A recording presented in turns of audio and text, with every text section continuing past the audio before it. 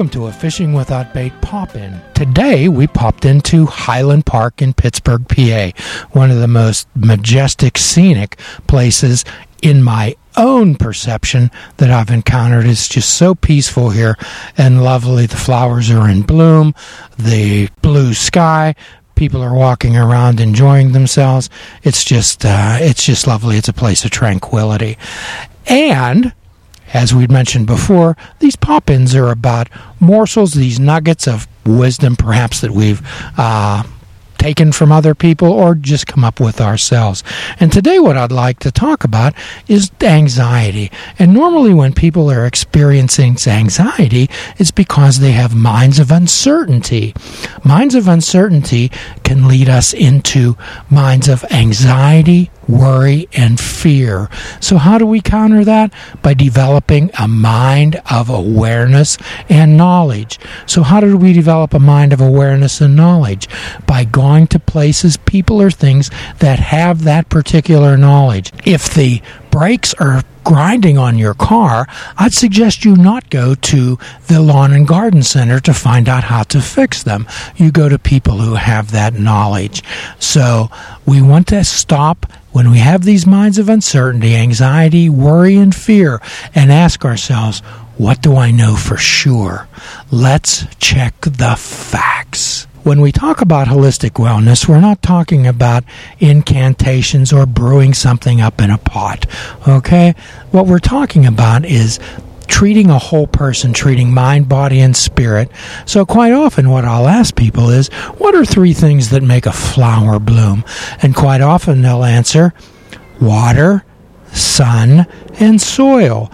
And in the holistic wellness, we talk about water being you taking care of your physical body. You're 100% responsible for your health and wellness. And for the sun, I like to refer to 12-step terms, and we call that the sunlight of the spirit, a spiritual connection with something. In holistic wellness, I make no apologies for insisting that there be some type of a spiritual connection with something. And the soil would be the people, places, and things that you surround yourself with that are beneficial with you and help you grow. Many times we stay in situations that aren't comfortable, however, they're familiar.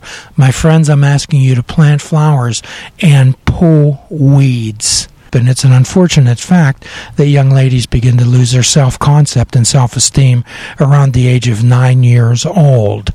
So this is when people become influenced by others, when they take their self-perception, their concept and their self-esteem, but how others perceive them. And unfortunately, they're subject to a lot of influences on what they should be. Okay?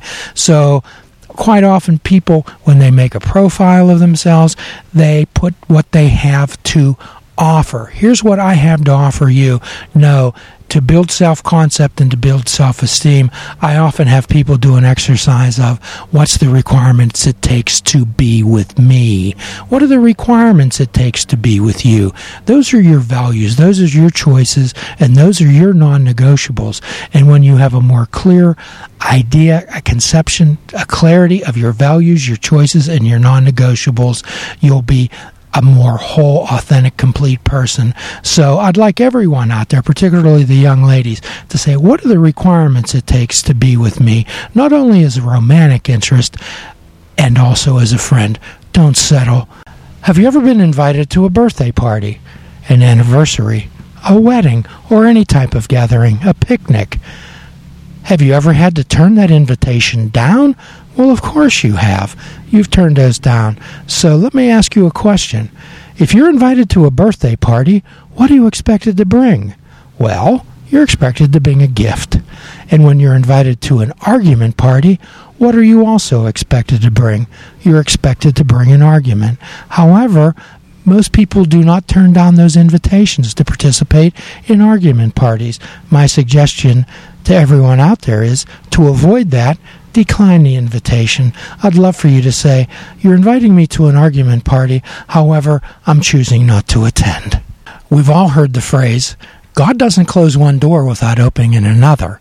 However, in a 12-step world, we say, yes, that's true. However, it can be hell in the hallway. So rather than have a Pollyannish type of view of life, at times we have to accept the fact that we're in the hallway, and how can we navigate that? I'm going to ask everyone out there to be a fisherman.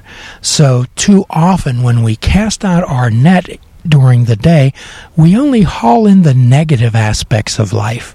We only haul in the negatives, and then we carry them with us the whole day. So my suggestion to everyone out there is when you cast your net out to catch the positive things. How many times have you gotten in your car and you've turned the key and it hasn't started? How did you feel? Anxious, fearful, worried, maybe you had to be somewhere, and you figured, how much is this going to cost me? On the other hand, how many times have you turned that key in your car and the car has started, and you recognized that and said, this is a positive, and had that grateful moment? Or maybe at times when you've tied your shoes and the shoelace snapped. Doesn't happen often. However, it seems to happen at the most inopportune times. My suggestion is to cast out that net, recognize the positives, make an active choice to recognize this is a positive, and I'll guarantee you that at the end of the day, your net will be so full you won't be able to lift it. Let's tell a tale of the Buddha. The Buddha and his disciples were leaving a village after being there for a certain period of time, and the villagers cautioned them about going into a certain part of the country that they termed was wild. They said that there was a bandit chief there who was ferocious with his band of desperados, and that this bandit chief enjoyed cutting off the heads of people and making a necklace out of their little fingers. So the Buddha says, thank you for your concern, and they went on their way. So they encountered this bandit band, and the bandit leader said, I'm sure you were warned about me, however you came anyway.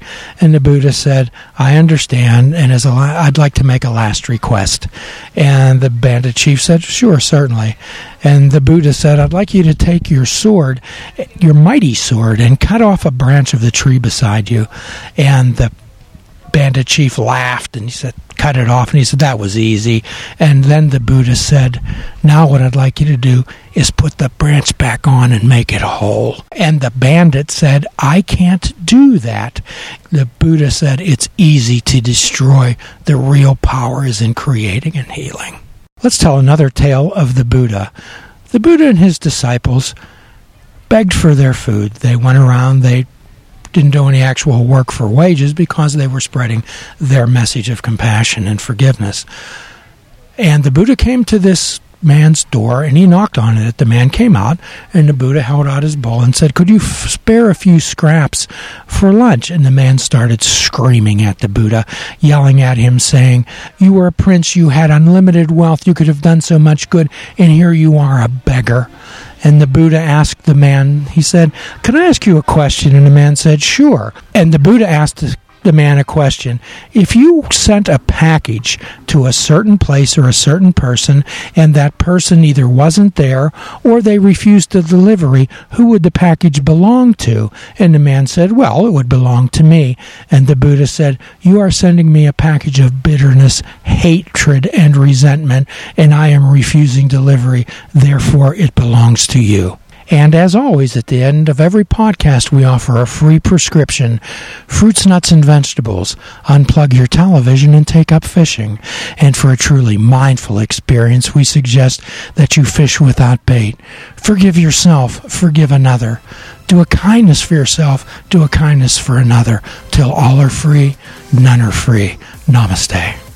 Please check out our website at fishingwithoutbait.com, where you can listen to the show, comment on our discussions, and find out where you can subscribe to our podcast.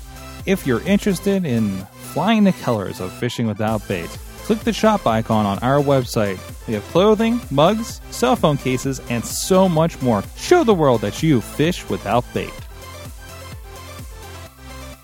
This show is a member of the Sorgatron Media Podcast Network. Find out more at sorgatronmedia.com.